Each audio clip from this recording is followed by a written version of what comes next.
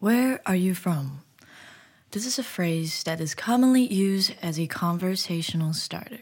It unlocks their childhood memories and transport them back to a safe place where they feel comfortable enough to open up about a section of their life.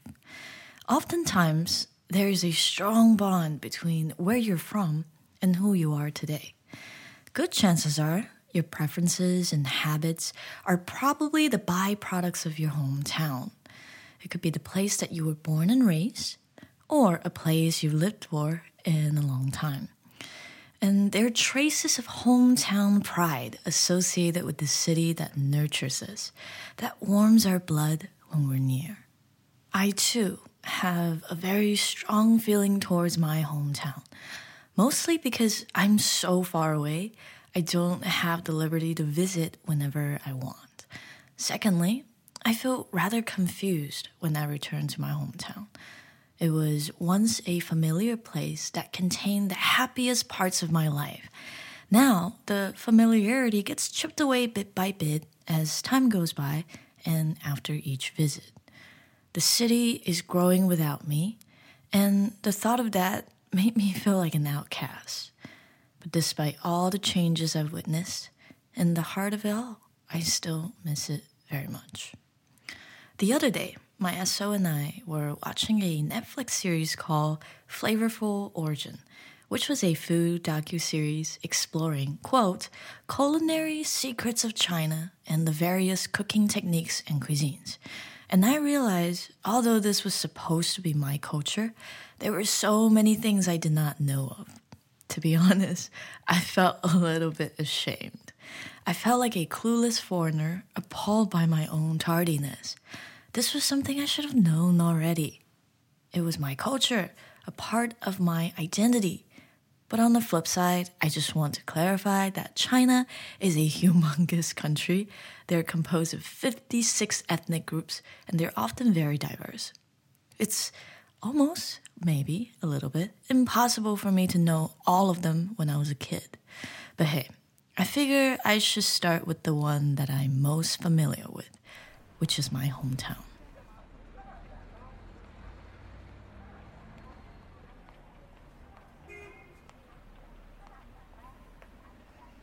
Up until the age of 12, I've spent my younger days in Guangzhou, or in Cantonese, guangzhou, which means broad or expensive prefecture in Chinese. Just like many other cities in China, Guangzhou has many nicknames. It was known as Canton, which is why the dialect we speak there is called Cantonese. It was also known as the city of rams, the city of rice, city of flour. I'm pretty sure if Guangzhou was an actual person, she would have had Twitter handles for days. Just imagine how creative she can get with all these nicknames and how sassy she can get with all of her accounts. Guangzhou is a vibrant metropolitan city. Matter of fact, it is one of 3 most populated cities, and it has one of the most expensive real estate markets in China, ranked after Beijing, Shanghai, and Shenzhen. We're actually the largest type of port city in the world. Situated on the Pearl River, Guangzhou is located in southern China, just a tad bit north of Hong Kong and north of Macau. Because of our proximity, Cantonese is the prevalent dialect spoken in this area, and we share very similar cuisine and traditions. I remember when I was young, my parents worked at the other side of the Pearl River. It was a small island called Dao, or Arsha Island. The literal translation was Two Sand Island. So maybe they took inspiration after Two Chainz or Tupac. But sadly, it wouldn't be plausible since it has been around for a long while before both artists were born. But maybe great minds think alike. So Dao was still a part of Guangzhou, and it was also where my parents had work. They were coaches at the government sports training facility, so on most days, I would get to see both sides of the Pearl River. When my dad was busy working, I would spend my days walking up and down the Pearl River. I remember it did not have the prettiest color, let me be honest. Okay, it was not clean at all. It was always gray, like the sky and the humid weather in Guangzhou, but it was fascinating to me. I dreamt that one day, when I'm old enough, perhaps I would be able to swim across it and conquer it. Regardless of which side I was on, the scenery was always breathtaking. You can say I'm being biased, but the bridge that connects the island and the mainland still glows in the prettiest shade of pink I know. I picked up Cantonese when I was younger too. These days, I'm struggling with keeping my Cantonese from degenerating, but it's hard since I don't have a community that constantly communicated in this language. Plus, recently, there was a concern that Cantonese may be dying in a few decades because the main dialect in China is Mandarin, and kids are kind of discouraged from speaking their dialect in school. I remember there were always one or two kids that did not want to learn Cantonese, and it was a rare sight to see someone who is not interested in the language that flows in the street of the city. Cantonese wasn't just a language anymore. You can see it everywhere. It was a thread that is tying different aspects of this city together. It became a separate identity beneath the label of being just Chinese.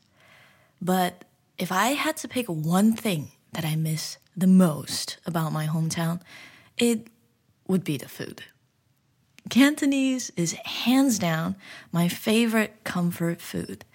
Perhaps it's the taste of home that heals a tired soul. If I'm ever physically sick or homesick, Cantonese food will do the job and nurse me back to health.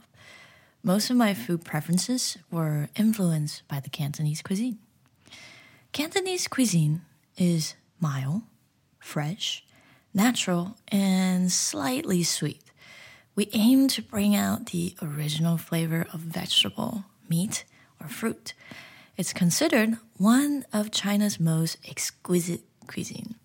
So think about dim sum, wonton, chow mein, lo mein, chow fun, char siu, double skim milk, 双皮奶, black sesame soup, sweet and sour sauce, oyster sauce, hoisin sauce, century egg or 1,000-year-old egg, Chinese sausage, rice noodle roll, salted duck egg, roasted duck, roasted goose, roasted pig, roasted pigeon, fermented tofu, little pot rice, various types of porridges, or congee, whichever one you call it, and a plethora of soups. If I keep going, this would just turn into a mukbang. If you are feeling bougie, we also have bird's nest soup, braised abalone, jellyfish, sea cucumber, and shark fin soup. Forget about retail therapy. Just send me back on a food trip, and I will be a happier and heavier person. My favorites were soups, porridges, and dim sum. There was a saying that Cantonese women makes fantastic soup, and I'm a firm believer. All the moms I know are great cooks, each with their own special recipe. Except my mom. No shade, no hate. She was busy being a professional athlete for most part of her life. At the sports facilities, they have chefs who cooked for her, so she never had to do chores until she moved to the US. So it's understandable that she did not inherit the Cantonese cooking mama magic. I have many fond memories of Guangzhou. Sadly, I could not hold on to everything I've experienced there. It would be nice if I had photographic memory.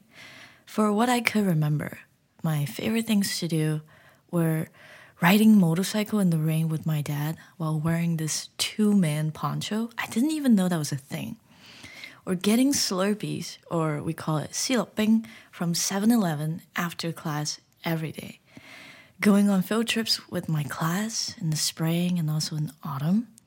buying bobas and collecting McDonald's toys near the subway station, I was almost obsessed. Every single week, I would check into different locations to see if they have new rotations of whatever toys that they had that season.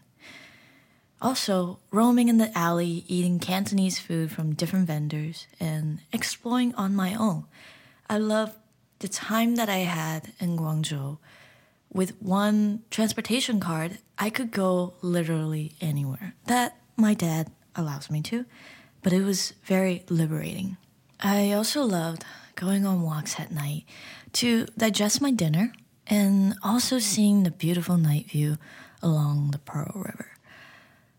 On and on, it wasn't something extraordinary that made me feel so attracted to Guangzhou. What I missed was the busyness in the streets, the sound of early markets, elderly exercising on the plaza, people speaking Cantonese around me, or the sweet aroma of food lingering around the corner. What I missed was the sense of belonging. This city knows the purest parts of me. Guangzhou was the cradle that nurtured me, and I'm forever grateful for everything I got to experience here. It was my safe harbor, and it will always be. No matter how far I'll go, when I come back, this place will always feel like home. Thank you for revisiting my hometown with me this week. I hope this podcast reminded you some of your favorite moments in your hometown too. This was the 19th episode of Lactose Intolerant.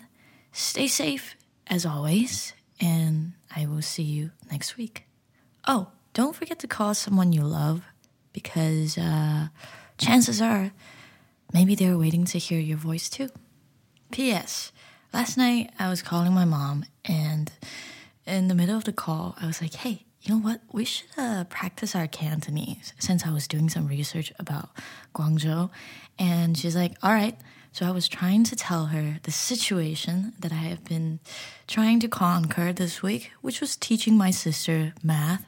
So I wanted to say that this week, in the past week, or yesterday, I have been teaching my sister math. First of all, I forgot how to say math in Cantonese. Second of all, it took us forever to figure out how to say yesterday.